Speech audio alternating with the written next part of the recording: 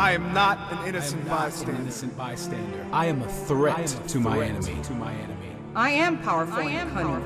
I am strategic and bold. I will not sit idly by. I will take ground. I will advance. I will tear through my enemy. And my enemy will hate. I will not avoid the difficult fight. I will fight. I will be wounded. I will be targeted and I will bleed. I will not tire. My wounds will be healed. I will see tragedy. I will feel pain. But I will be restored. My feet will not stumble. My hands will hold fast. I will not be intimidated.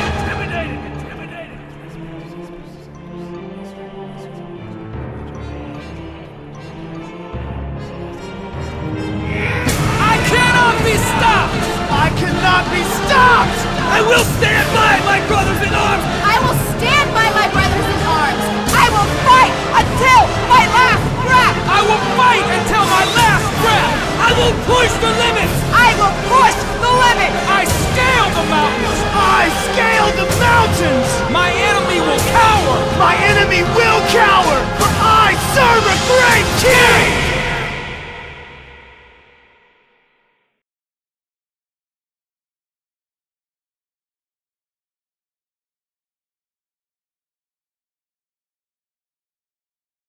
Chapter 12, we're cruising now, and the topic is the role of the man. And sometimes a man can be a husband, and that's right, if some crumb snatchers will pop on the scene, what happens? He becomes a father, okay? And that's what we're going to talk about. Once again, continuing in our theme, the biblical family roles, okay? Now we're getting specific with the roles. The first one, the man, the husband, and the father. There it says at the top of page 147, what is our standard for manhood? Okay? And before we get into, obviously, the correct answer, let's just throw it open a little bit tonight. What does society, what do people say? Doesn't have to be the correct answer. I know there's that pressure in Christian Bible studies. You always, if you say God or Jesus, 9 times out of 10 you get it right. I understand that pressure. What does society say? What makes me for a great man? What define manhood? Men don't cry. Men don't cry. Don't cry. Hey, you know what? I tell you what. There's one movie on the planet that will get you. And that's that movie about that dog that dies called Hachi. You ever seen that thing? Oh, man, I tell you what. If you think nobody on the earth will cry, or if that's your weird way to get back at them, give them that movie. Maybe that's a rough one. Anyway, whatever. Men don't cry. That's what it is. So if you just don't cry as a guy, that rhymes too. What's going on? If you just don't cry as a guy, does that make you a man? Are you successful in God's eyes because you didn't cry? That's one. What else makes for manhood? A leader, strong. Okay, you guys are starting to do the Christianese thing.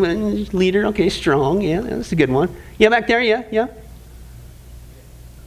Are you just scratching your armpit? Okay, it's cool. Well, I hope it feels better. But anyway, that's right. Anything else? Yeah. Makes good money. Money, the provider. Okay.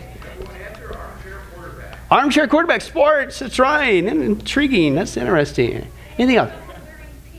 Pink. Gosh, I did that one time here, and honestly, that's the last time I'm going to do it. So, I'm not kidding. What's it? Carries a what? A gun? The spirit of John Wayne is all over you tonight. That's right. You need to get a cowboy hat next time. Skip that stocking cap. What do you think? Pilgrim? Or anything else? What it makes for a great man? A man. You're a man. Man, that's manhood right there. Fast car. Man, I tell you what, he doesn't cry and he drives a fast car. That's a guy. That's all you got to do, man. It's simple. Anything else? Never ask for directions. Hey, guys, I said that before. Man, I'm here to help you tonight. I've said this before, but pay attention. The Bible actually says that Abraham, when he was called out of the Ur of the Chaldees, he left not knowing where he was going. Don't need directions. Thank you, as a guy. Okay. But anyway, manhood, that's what society says. But see, the problem is, how's our society doing when it comes to men? Are we excelling? Wow. So I would say that probably the bulk of this isn't what it means to be. Listen, here's the thing, because anybody can be a man, if you're a man, okay? That doesn't make you a godly man, okay? And you can be a Christian man, but that doesn't mean, the key phrase here, guys, is, are you a godly Christian man. And if our country's ever going to get back on track, if there's ever going to be revival in the church and there's revival in our nation, we need godly Christian men. Not Christian men, godly Christian men. Let's take a look at this story. Here's what the guy says. He says, I remember my dad getting up at 5 o'clock in the morning, loading up his carpenter's tools and heading out to work. His return would usually occur around 5:30 to 6:30 p.m. when he would hug and kiss my mom, eat a home-cooked meal that she had prepared, and soon head to bed, only to have the same routine the next weekday. On the weekends, my father was an avid hunter and fisherman. My 3 brothers and I benefited greatly by the time he spent with us, and he took care to teach us the essentials of hunting and fishing and gradually allowed us to take more and more responsibility for carrying out the hobby on our own, under his guidance, of course. And his pattern was the same with gardening, working on cars, carpentry, and there it is, ACT. Okay, as I grew up and entered high school, I got a summer job to have some spending money during the school year, and I would get up early in the morning, work hard all day at my construction job, return home to eat, and then retire for the evening. The same pattern I had seen where? In my father during the, what kind of years? Formatives. Who's forming the kids' minds today? Society. Okay, you're getting it in a secular school system is what's doing it. You're getting peer pressure, who's also being informed by that. But the biggest one, too, is the media. You combine these two together, folks, and that's what's doing that. Okay, and it just goes round and round and round it goes. But during the formative years, his dad was doing that. Now that I have a son, I have found myself teaching him how to do things in the same way my father taught me. I will do the task for him first, then with him along with verbal instruction, then slowly trust him with more responsibility as he gets it. And what's my point? My point is that I got much of my understanding of what? Manhood, how to be a man, how to be fathering from the pattern that my what? My father lived out before me. Okay? He says, by God's grace, I had an excellent model, but many young men and women today do not have that privilege. Now, let me give you by way of contrast. Now, this might sound old-fashioned, but actually this, not that old, but this wasn't that long ago. That's how I grew up. My dad's the hardest working guy, still to this day, that I've ever met on the planet. I've never seen anybody work his tail off like that. And actually, some of you guys here, too, as I've been around you. But it's just, that's my dad. And he instilled that in my brother and I from wee high. You want to eat? That was a simple rule in our house. You want to eat? You like them clothes you're wearing? Right? You want to use some soap once in a while when you take a bath, hopefully once a month. Okay? He who makes the gold makes the golden rules. Okay? You know, that was my dad. You work, you want to stay warm, you're out there chopping wood with the rest of the family. Right? You're out, you'll enjoy it. You got, everybody's going to do chores around here. No options. You do it. No whining. No. Did you know we had to do it and we didn't get paid for it? It was the pleasure of food. Okay? That's what we were raised on. It's not that long ago, but we have drastically changed from that. And let me give you that. How many of you guys remember the ant and the grasshopper story, that analogy thing? Let me read to you the classic one, and let me read to you the revised one for today. And you see if it sounds familiar. Here's the classic one. If you remember, the ant works hard in the withering heat all summer long, building his house and laying up supplies for the winter, right? The grasshopper, though, laughs at him, thinks he's a fool. He laughs, he's dancing, he's goofing around, playing the whole summer, right? So what happens? If you recall the story, come winter, the ant is warm and well fed, right? The grasshopper has no food or shelter, and he dies out in the cold. Remember that story? Here's today. The ant works hard in the withering heat all summer long, building his house and laying up supplies for the winter. The grasshopper thinks he's a fool, and he laughs and he dances and he plays the summer away. Now, come winter, the shivering grasshopper calls a press conference and demands to know why the ant should be allowed to be warm and well fed, while other less fortunates are cold and starving. So a national news show shows up to provide pictures of the shivering grasshopper next to a video of the ant in his comfortable home with a table filled with food. The nation is stunned by the sharp contrast. How can this be, that in a country of such wealth, this poor grasshopper is allowed to suffer so? The opposition party staged a demonstration in front of the ant's house, where news stations filmed the group singing, "We shall overcome." A local government rants in an interview with Celebrity News reported that the ant has gotten rich off the backs of grasshoppers and calls for an immediate tax hike on the ant to make him pay for his fair share. Well, finally, the government drafts the Economic Equity and Anti-Grasshopper Act, retroactive from the beginning of the summer. The ant is fined for failing to hire green bugs for help, and having nothing left to pay his retroactive taxes, his home is confiscated by the government.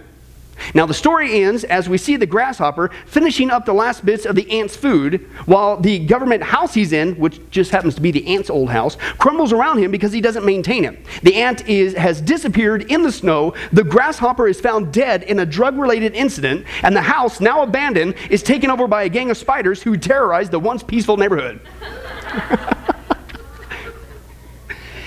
That is so stinking true. And it's happened in one generation. Why?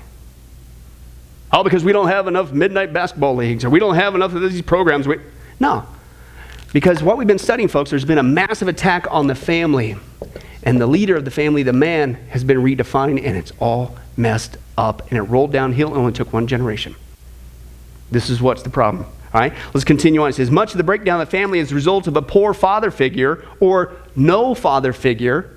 That's a whole other epidemic, okay, at all. Taking into account this fact combined with the culture's redefining of masculinity, what it means to be a man, father, and husband, is it a little wonder that the family is falling apart in our society, okay? This is why it's important for us to look at the biblical, underlying that biblical definition, because everybody's got their own ideas, all this list.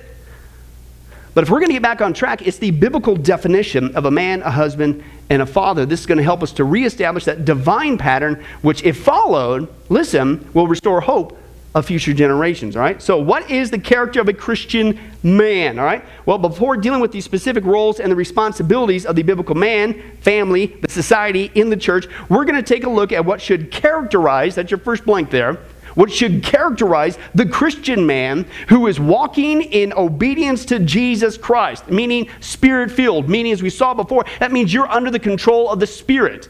He's the one who is empowering you and guiding you. In Paul's letter to Timothy, he gives a list of qualifications for elders in the church, men, and he also gives a similar list in Titus. Several of these qualifications deal specifically with leadership, but others deal with character qualities. Okay, and since the leadership is men, what do you guys guess would probably be some good character qualities for men in general, Christian men, to strive for? Oh, I don't have to do that because that's just for the elders or the deacons. Excuse me? It's for any man. You want to be not just a Christian man, you want to be a godly Christian man. Hey, it's good for you as well. That any Christian man who is striving to make Christ the Lord of his life should possess. I have to say this again. I kick it when I get here. When I see this, you don't make Christ the Lord of your life. He is the Lord whether you make him that or not. It's you need to acknowledge that, and the way you demonstrate you really acknowledge that, not just with your lips, it's with your life.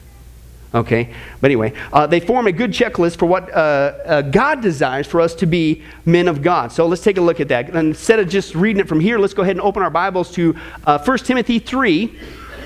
1 Timothy chapter 3. Let's take a look at some characters of a godly Christian man.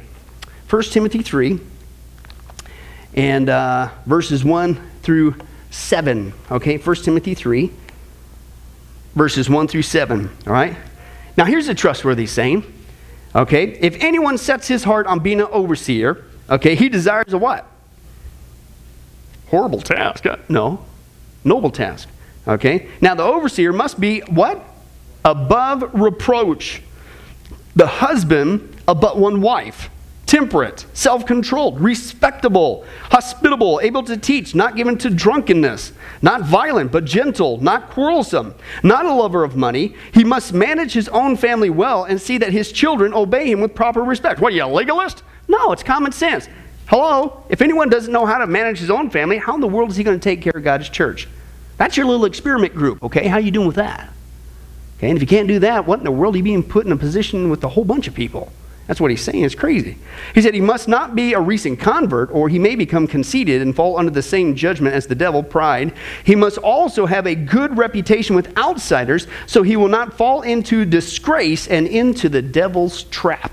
All right? And what we're going to do basically in this study, however long until the magical moo goes off, is we're going to go and we're going to break down these characteristics, okay? And that's what we see in the book. And the first one is above reproach. Wow. That sounds manly right there, doesn't it? I mean, we all know what that Christianese phrase is. Hey, I'm above reproach. Because reproach is only about that high. So what's that mean?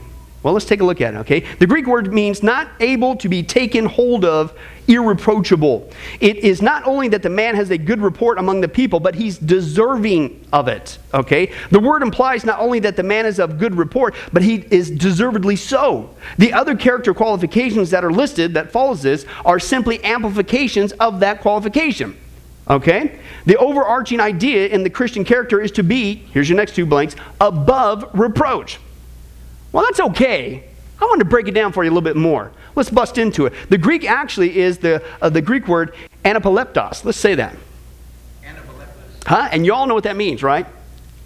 Yeah, good thing I'm not preaching online. Okay, and it means this. Let me break it out. It means not apprehended, that which cannot be laid hold of, okay, not open to censure, he's irreproachable, okay? In fact, what's interesting is in the Greek, must, okay, is the Greek word day, and that is actually what's called an imperative, okay? So he's saying there is it's an absolute necessity. You get all that just from one little Greek article. It's not just you need to be above reproach. He says it is an absolute necessity. Men, you have to be this guy who is above reproach, okay? Let me give you another word that's probably a better understanding for us, is this guy has got to be blameless. Right? Now, this doesn't mean perfect, because no guy can be perfect, okay? What it means is this guy, okay, is somebody who in the present tense, the pattern of his life is blameless. He's irreproachable. He's above reproach. It's a guy who you look at and you go, you don't look at and you go, hey, yeah, we all know brother so-and-so. He's pretty good, but everybody knows about that sin. There's nothing to lay hold of this guy. I'm not saying he's perfect. Because as men, how many guys can realize that we, including myself, we're not perfect? Right? And if you think you are, just ask your wife real quick and we'll take a moment of pause. Okay, it was verified. But anyway, so, but no, we were not perfect, right? But as a pattern of life, can somebody say that, man, it's really hard to stick anything on that guy? I mean, he's walking so godly. He's walking. This is why he's the top characteristics and the rest of them flow. This guy, the pattern of his life, I can't find it's like the Teflon guy, just nothing sticks. You lay charges at this guy and everybody goes, you're crazy, you're nuts. Don't see that. This guy is above reproach, okay? His life is not marred by some sin, some vice, or some evil, be it a habit, be it an incident, be it an attitude, okay? And there's not anything in this life that you can point to that would, as he is the leader, leading by example, that's going to lead people into sin.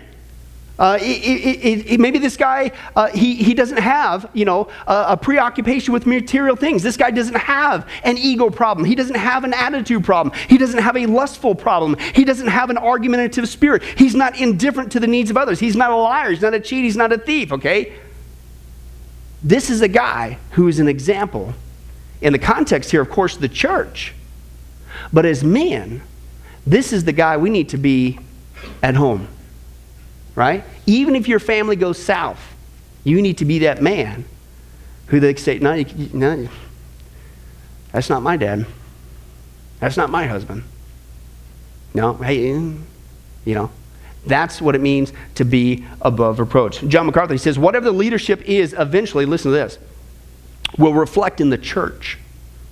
Okay? You can meet people from a church, and if they're been going there for a long time, they're going to mirror to you the standard established by the leaders of that church. And frankly, he says, it isn't so much what they say, it's what they are. People will only follow what you say if it's consistent with what you are. If you're less than what you say, they follow the lesser standard and become rather what you are rather than what you say. So as a leader, we set the bar, right? I think it was Spurgeon said, you want to know the test of a church's spiritual thermometer? It ain't Sunday. It's your Wednesday service, prayer service, Bible study. This is the spiritual depth of Sunrise. Why is such a statement? Because why don't we have the same attendance on Wednesdays as we do on Sundays? It's just one more time a week. What's the big deal? I mean, Jesus went all the way to the cross, right? He walked the road to Calvary. Can't you come out for another study? Just one? If you love him, you seek him, you long for him, you serve him, you obey him. You want to learn about him, you want to be a disciple, right? It's a spiritual thermometer, okay? And that's convicting for me just in years in ministry, because you can be fooled by just your Sunday attendance. But what he said here is this guy, this leader, if he's not above reproach, and if he's below with the moral decay of everybody else, guess how it's going to reflect in the church? The church rises to the standard. And if you don't have a standard, or if your standard's below here, that's as far as it goes. You don't like the standard in the church? You don't like the behavior of the church? What do? You compromise? You play games? No. You keep the bar up there. No matter how much people kick or scream or cry or do whatever. You keep the standard up there, and over time, hopefully by the Spirit of God, things begin to change. This is this leader. This is what a godly, not a Christian man, a godly Christian man is. Not just in the church, in the home, in the workplace, wherever you go. You set the standard. Okay? Next one is he's a husband of one wife. There's been many different interpretations of what Paul means by this phrase. Some said this means that the elder must be married, and as a result, single men can't be elders. Well, that seems unlikely since Paul himself was single and encouraged those who could to remain single or do so. It would also mean that those who lost their wives to death, widows, would have to step down as elders. Understanding that the overarching idea here is to be above reproach. Okay, we see that this was certainly not Paul's meaning, since never having been married does not keep a man from being above reproach, nor does losing one's wife to death. The Greek phrase here, this is what's key, guys, can be translated one woman man. Okay, in fact, that's what it is in the Greek, anarches gune for wife. In fact, if you want to score some points again tonight, man, if you're here with your wife, just say agathe gune. It's a good woman. Huh? Did it work, ladies? Yeah, it never worked for me either, but I tried it years back. But anyway, that's right. A good woman. That's literally what it means there. It's just 3 Greek words there, and it just means a one-woman man. That's it. It doesn't even say husband. That's implied in the text. And that's where people get confused. Well, if he's not married, he's not... No. He's saying that this guy has to be a one-woman man. Paul means that those that are married should be solely devoted, is your blank there, solely devoted to their wives. Whether married or single, a Christian man, listen, is not to be flirtatious. All right? One guy says the sense is that he has nothing to do with any other woman. He must be a man who cannot be taken hold of on the score of sexual promiscuity or laxity.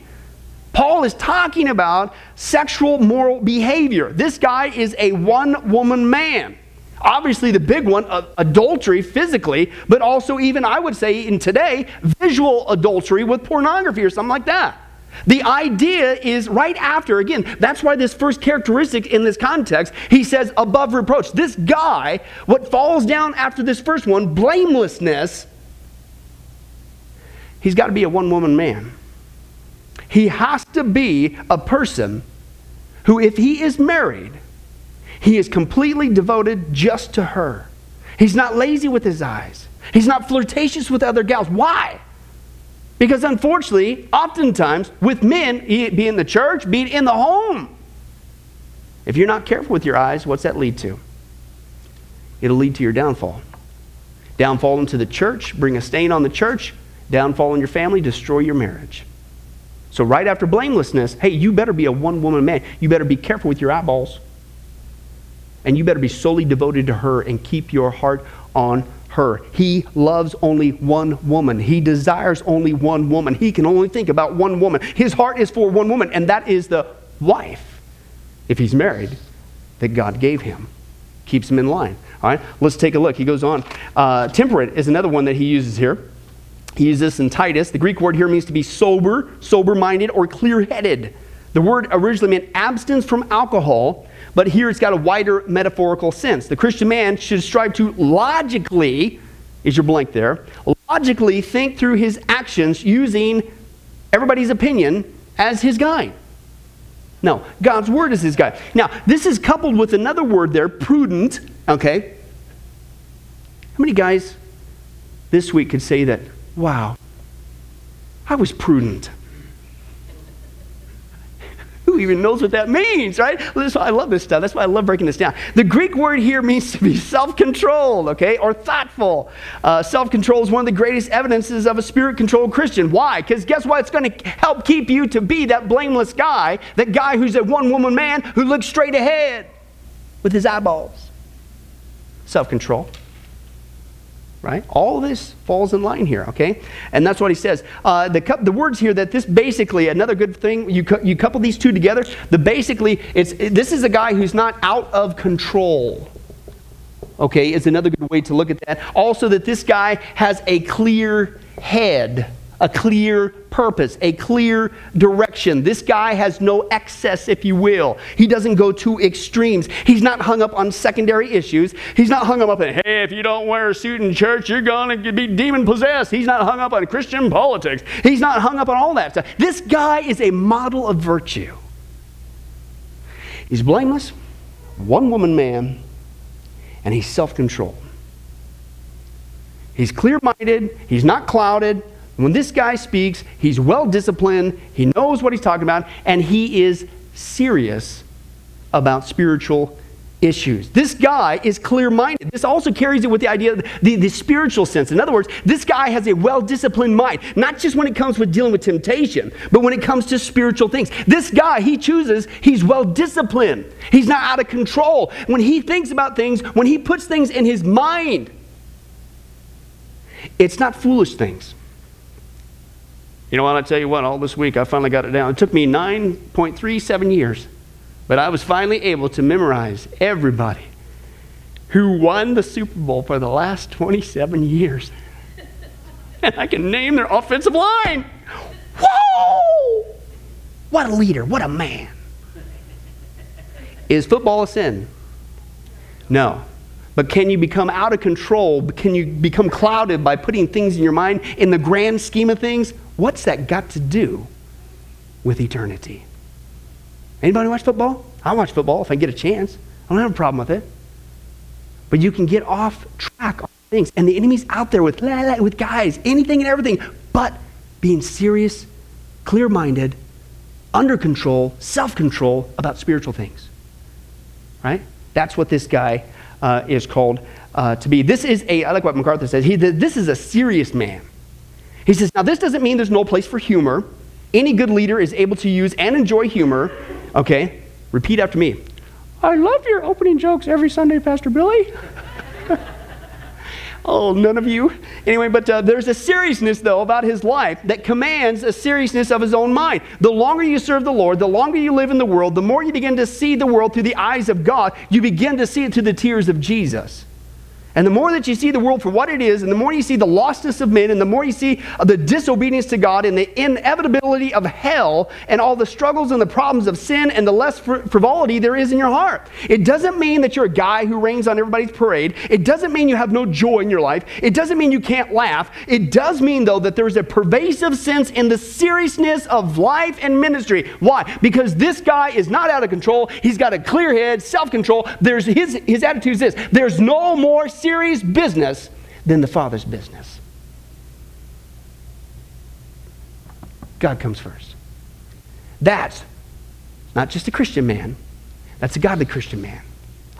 And that's who we need to be. Let's continue on. It says respectable there. The Greek word means orderly and honorable.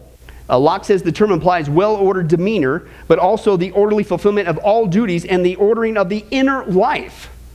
Is your next two blanks there, from which these spring. Inner life, okay, is what he's talking about here. Hospitable is the next one that he talks about there at the top of page 149.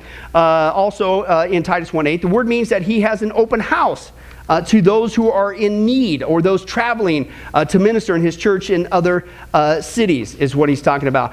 The next one is able to teach there. He says in Titus 1:9, he says this is the only difference in the qualifications between elders and deacons. Okay? The Greek word means skilled in teaching. All right, we've talked about this before. The Bible talks about in Ephesians 4, the fivefold ministry, the apostles, prophets, evangelists, pastors, and teachers. 5, right? Actually, we saw it's a conjunction that's in the Greek that means pastors, that is teachers. Meaning that if you are called to be a pastor, you are a teacher. You have to have the gift of teaching if you're truly called to be a pastor. So it's really 4, right? And that's key because I think there's a lot of people who are pastoring, but unfortunately they don't have the gift of teaching and it shows. Okay? Go do something else. Hey, serve God, praise God. Everybody's got to serve him if you're a Christian. But just don't be in the pastorate because as a shepherd, you're supposed to what to the sheep? Feed them. And how are you going to adequately feed the sheep if you don't have the gift of teaching, right? Pastor, that is teacher. Okay, he's talking about you're skilled in teaching. Okay, is what he says. Paul repeats this qualification in 2 Timothy 2, Titus 1. In the Titus passage, he says that the elder should be able to exhort in sound doctrine and refute those who contradict. Although this qualification indicates the elder or pastor should be especially gifted in teaching, the fact that the Christian men, especially the father, should be knowledgeable about the Word of God and capable of imparting that truth to his children is made clear by the passage of Deuteronomy 6. Go ahead and turn there real quick. Let's take a look at it. Well, I guess I don't have to be real serious about the Word of God. I don't have to worry about that because that's just Pastor Billy. He's the only one who's got to worry about that. No, as you guys all know, that southern kind of Elvis voice is a clue that I'm being sarcastic, in case you're wondering. Deuteronomy chapter 6, let's take a look. It's for all men. Okay, remember, this is a guideline. Yes, the immediate context is dealing with church leadership, but the leadership is involving men in the church. So if you want to be a godly Christian man, then I would suggest that's something that you need to do. Deuteronomy chapter 6, and let's take a look at that real quick. And this is a great passage. And it says this. He says there, starting with verse 4, he says, "Hear, O Israel, the Lord our God, the Lord is one. Love the Lord your God with some of your heart." If it's not too inconvenient with your calendar, as long as you got that yard mowed. Anybody love rock landscape besides me? I love this stuff. See, you don't get that unless you ever lived somewhere besides Vegas. Anyway, but no, that's not what it says. All your heart, with all your soul, with all your strength. These commandments that I give you today are to be upon your hearts. Now, dads, hello, guess what? Impress them on your where? Children. And leave that up to the Sunday school teacher or the children's church person or the few minutes they're in there with Pastor Billy when he tells that opening corny joke, which you're still wondering, what's that got to do? No. He says, you need to do it. Talk about it when you sit at home. What? You were supposed to even read the Bible at the house? And when you walk along the road, and when you lie down, and when you get up. How many guys would say that kind of covers about everywhere you go? Tie them as symbols on your hands. Bind them on your foreheads. Write them on the doorframes of your houses and on your gates. In other words, wherever you are, instruct your kids. So you can't cop out and say, oh, no, that's just for the elders. As men, we all need to become skilled in the Word of God. Also, the fact that the instructions in Proverbs is from the father to the son lends support to this as well. The father should have a regular time of study in the Bible. This will enable him to have a close walk with Christ and also to impart this truth to his wife and his kids. Okay? Now, next one, not addicted to wine. Robertson states this word means one who sits long at the wine. The elder is not to be a drunkard or one who drinks to excess. Most men should choose to abstain completely from alcohol since they're examples to their wives and children and certainly don't want to cause them to stumble in this area. Paul is clear that the man who is addicted to alcohol is disqualified from holding a spiritual office because it indicates what we saw earlier, his lack of self-control. You didn't even pass the first one above reproach because there's a sin that everybody can point to. I'm not saying, remember, that you're sinless, but there's some giant glaring thing that everybody knows about. That's not that guy.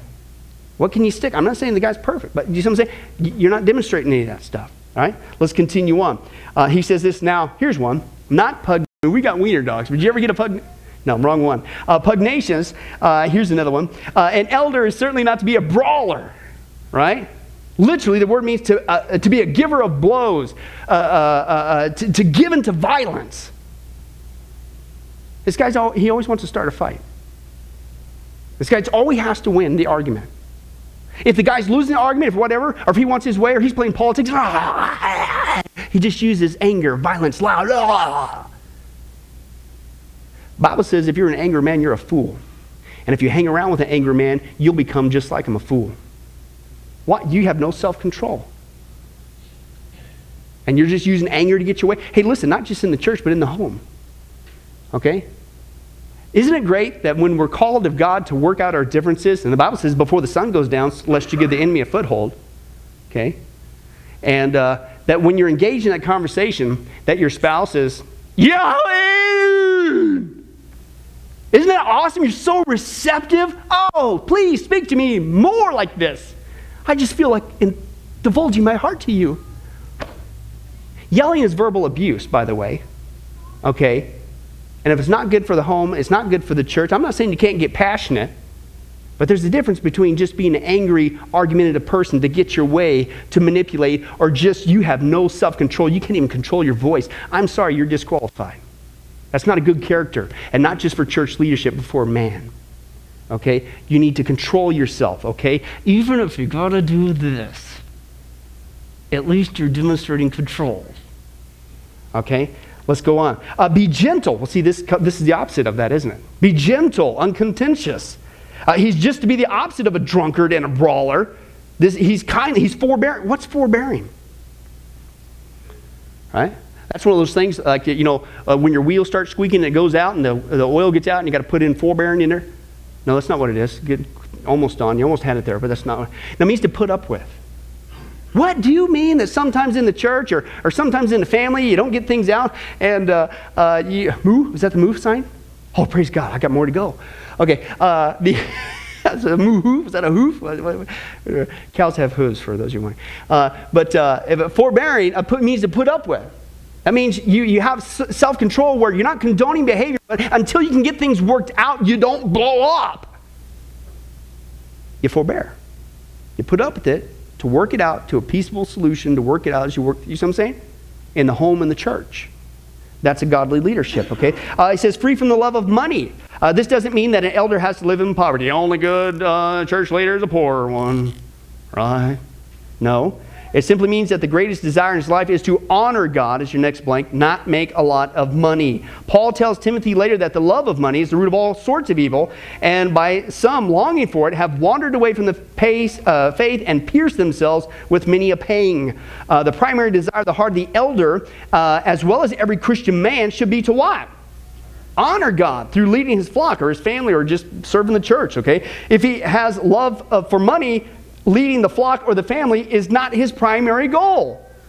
How many of you guys realize that it comes in handy to get out there and work and provide for your family so that you can have electricity and that nifty invention called air conditioning?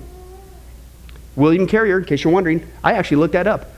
Jordan and I had a moment of silence because he wasn't used to this heat. That's who invented that thing. And food, what a concept.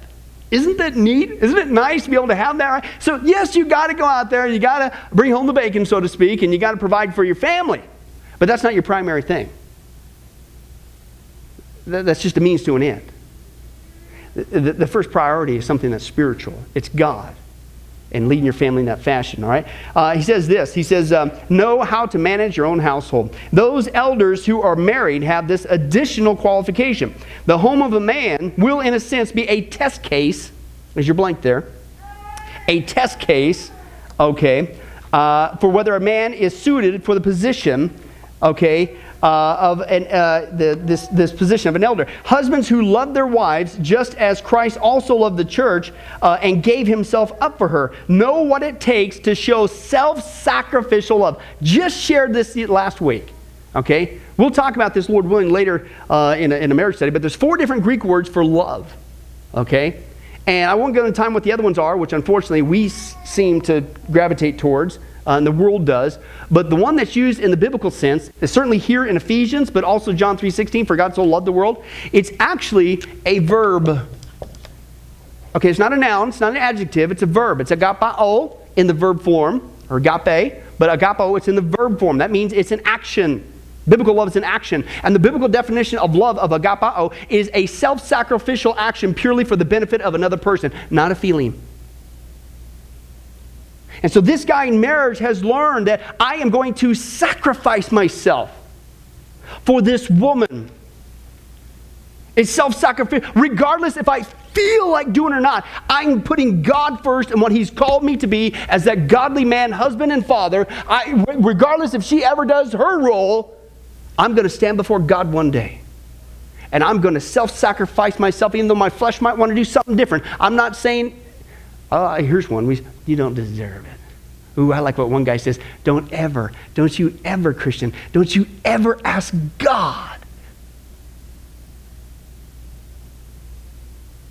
what you deserve or for justice. Because if we got what we justly deserve, every one of us, myself included, we'd be burning in hell right now. You should be grateful for his mercy. Right? We don't deserve nothing but hell, so don't play that game. Okay? But this guy, he's learned in marriage is that role that, listen, it requires self-sacrificial action. Love. And that's what he says. Now listen, that now men who are investing their time in their wives and their children to show this kind of love, to build a godly character into them, will have little trouble showing that same love and concern for guess where? For the flock of God back in the church. That's why, listen, that's why he says, listen, if you can't do this to your own house, if you can't be that biblical leader in your own home, be it if you're married or married with children, if you can't even do that, if you can't sacrifice yourself, or you're still stuck in there playing those games, well, they didn't do that, and I didn't do that, and you can't self-sacrificial do what God's called you to do, regardless of them, of being that godly man, husband, and father, you're not going to do it in the church. Because can you know something? You think it's crazy? You think the home life, people play funny games like that? Wait till you get to the church. I know that sounds foreign, doesn't it? But sometimes the church acts like little kids, don't they? Who's going to be the godly man who will still do what is right even in the midst of the mess and sacrifice yourself even though everybody's still and you say, I don't care. I'm going to do what is right. You can fight, you can kick, you can claw. We're getting out of this mess God's way. Where's the man? And if your practice place, your test cases, he says, is your house. And if you can't do it in your house, you're not going to do it in the church. Okay? Moo. Getting close to the moo factor. Okay, praise God, we're almost there. And this is what he says. In fact, Paul also touches on this theme in the letter to Titus, where he says that the elders must have children who believe. Those who struggle with managing their homes probably still have lessons to learn about this task. If they're placed into church leaderships, listen, their families will suffer further. They will suffer further, and so will the flock. This type of care takes maintenance time. A man must invest time and loving concern in his relationships with his wife and children. First, Titus, in Titus chapter 1, Paul gives a list of qualifications to Titus. The only qualifications listed in Timothy that are not found in Titus are respectable, gentle, uncontentious. 4 additional qualifications are given in Titus. These guys, these godly men, are not self-willed, which means to be obstinate in one's own opinion, arrogant, refusing to listen to others. He's not, again, that kind of goes with the other one, he's not quick-tempered, a brawler, okay, which could easily cause him to be, there's your word, pugnacious, okay. This guy's loving what's good, which means his life is devoted to all that is best and just and devout, which means his life is characterized by holiness. Not sinfulness, holiness. Not compromise, holiness. Not worldliness, holiness. And listen, underline this word, a deep commitment. Not a superficial, not a casual, a deep commitment to his faith. These character qualities will place the Christian man above reproach, are things we should all strive to be, whether single or married, through the power of God's Spirit that indwells us. One last note, we've all blown it in some areas in the past. I mean, really blown it. How many guys would say that when this guy just happened to write this chapter this week, he probably really blew it? Good interpretation. We need to be encouraged by the fact that God is the God of, guess what? Praise God. Anybody? Mercy. Second chances, man. Praise God. And we simply need to confess our failures, turn from our sin, and pray for God's strength to improve in these areas. Okay? Let me, one thing, I'll just close with these words. MacArthur says that the church leader, and again, this is not just, okay, that's just the pastor, deacons. It's what's the context? A godly man, godly husband, godly father. You want to be a godly Christian man? Okay? Is a man who's called to have an exemplary home life, and his family is, as a family ought to be, the very model of Christian virtue. God is identifying a rather narrow track. Okay? You have to see how important this is, because listen, he says, if the fence isn't set at this point, then why in the world would the people of the church feel bound to live at that level? That's why we have to set this fence. What's the fence? It's this chapter. It's this qualifications for men. Men are the leaders. And the fence is the Word of God. And the fence says, here's how you're supposed to be. And we have to set it at that, not just in the home, and keep it at that over time, the church rises to that. Okay? He said there is no better place to see whether man has a life committed to meeting the needs than to look at what he does with the people in his household. Does he care about them? Is his life committed to them? Does he work hard to meet their needs? If he doesn't, and he doesn't have the leadership manifest, then how could he ever take care of the needs of the church? He says, beloved, it is incumbent upon the church of Jesus Christ to begin to build the fence at the top of the hill, listen, not to train ambulance crews at the bottom. One guy, I remember, I'll never forget this phrase. He says, you know what, I'm looking at the church, and this is years ago when I first got saved. He says, it seems like in the church, we spend most of our time dealing with flesh management. There is no standard. The standard is so stinking low because we want everybody to like us. That we're all muddling around with this blah. And we're just trying to put Band-Aids on them. We're just trying to, well, get this, or try not to beat each other up too bad. Just flesh. Instead of putting the fence back up top where it needs to be according to God's Word. Okay? He said it's time for us to have the kind of leadership in the church and in the home that would honor the Lord and keep people from the danger by setting a model and a pattern for them to follow. Build the fence at the top of the hill. Don't train ambulance crews for the bottom. Amen? Let's pray. Well, hi, this is Pastor Billy Crone of Sunrise Baptist Church, and I hope you enjoyed today's study. But before you go, let me ask you one final question. Are you sure that if you were to die today, that you go to heaven and not hell? Before you answer that, let me share a couple things with you. Did you know that the Bible says that God is holy and that we are not? And the Bible also says that the wages of our sin or our unholiness is death. In other words, when we die, and it's coming for each one of us, we're all marching towards the grave at different speeds, but it's going to happen. The Bible says, therefore, since the wages of our sin is death, we deserve to die and go straight to hell and not to heaven.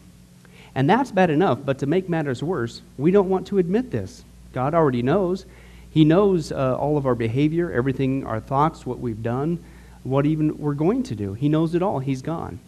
Even though he already knows this, we don't want to admit this. And so, out of love and mercy, God gave us something called his law, or the 10 Commandments. It's kind of like his x-ray into our heart to show us what he already knows, that he is holy and that we are not. And it's this unholiness or sin that separates us from him. Let's take a look at God's x-ray, if you will, his divine law, to show us what he already knows. The 10 Commandments, the 9th one says this: you shall not bear false witness. Okay? That's called lying.